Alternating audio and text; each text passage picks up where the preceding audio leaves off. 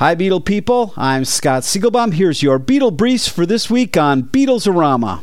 It's a great time of year for new music from the Beatles. Ringo's new CD, Ringo 2012, has hit the stores, and Paul's new CD, Kisses on the Bottom, will be released on the 7th. Ringo is inviting fans to make the official video for his new single, Wings. Ringo will personally choose the winner, and the video will be sent to the media as the official promo for the song. Ringo also dropped by the Viper Room in Hollywood last week to catch a set from Paul's son, James. Ringo was accompanied by his wife, Barbara, and her sister, Marjorie, and his brother-in-law, Joe Walsh. James McCartney has a new CD out entitled The Complete EP Collection.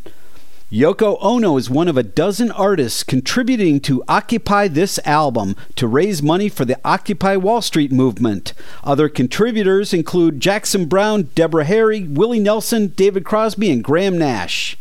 And finally, according to a German newspaper, Paul McCartney is composing music for a video game, which he hopes will introduce his work to a whole new generation. He went on to say that a new video game was currently a better seller than a new CD.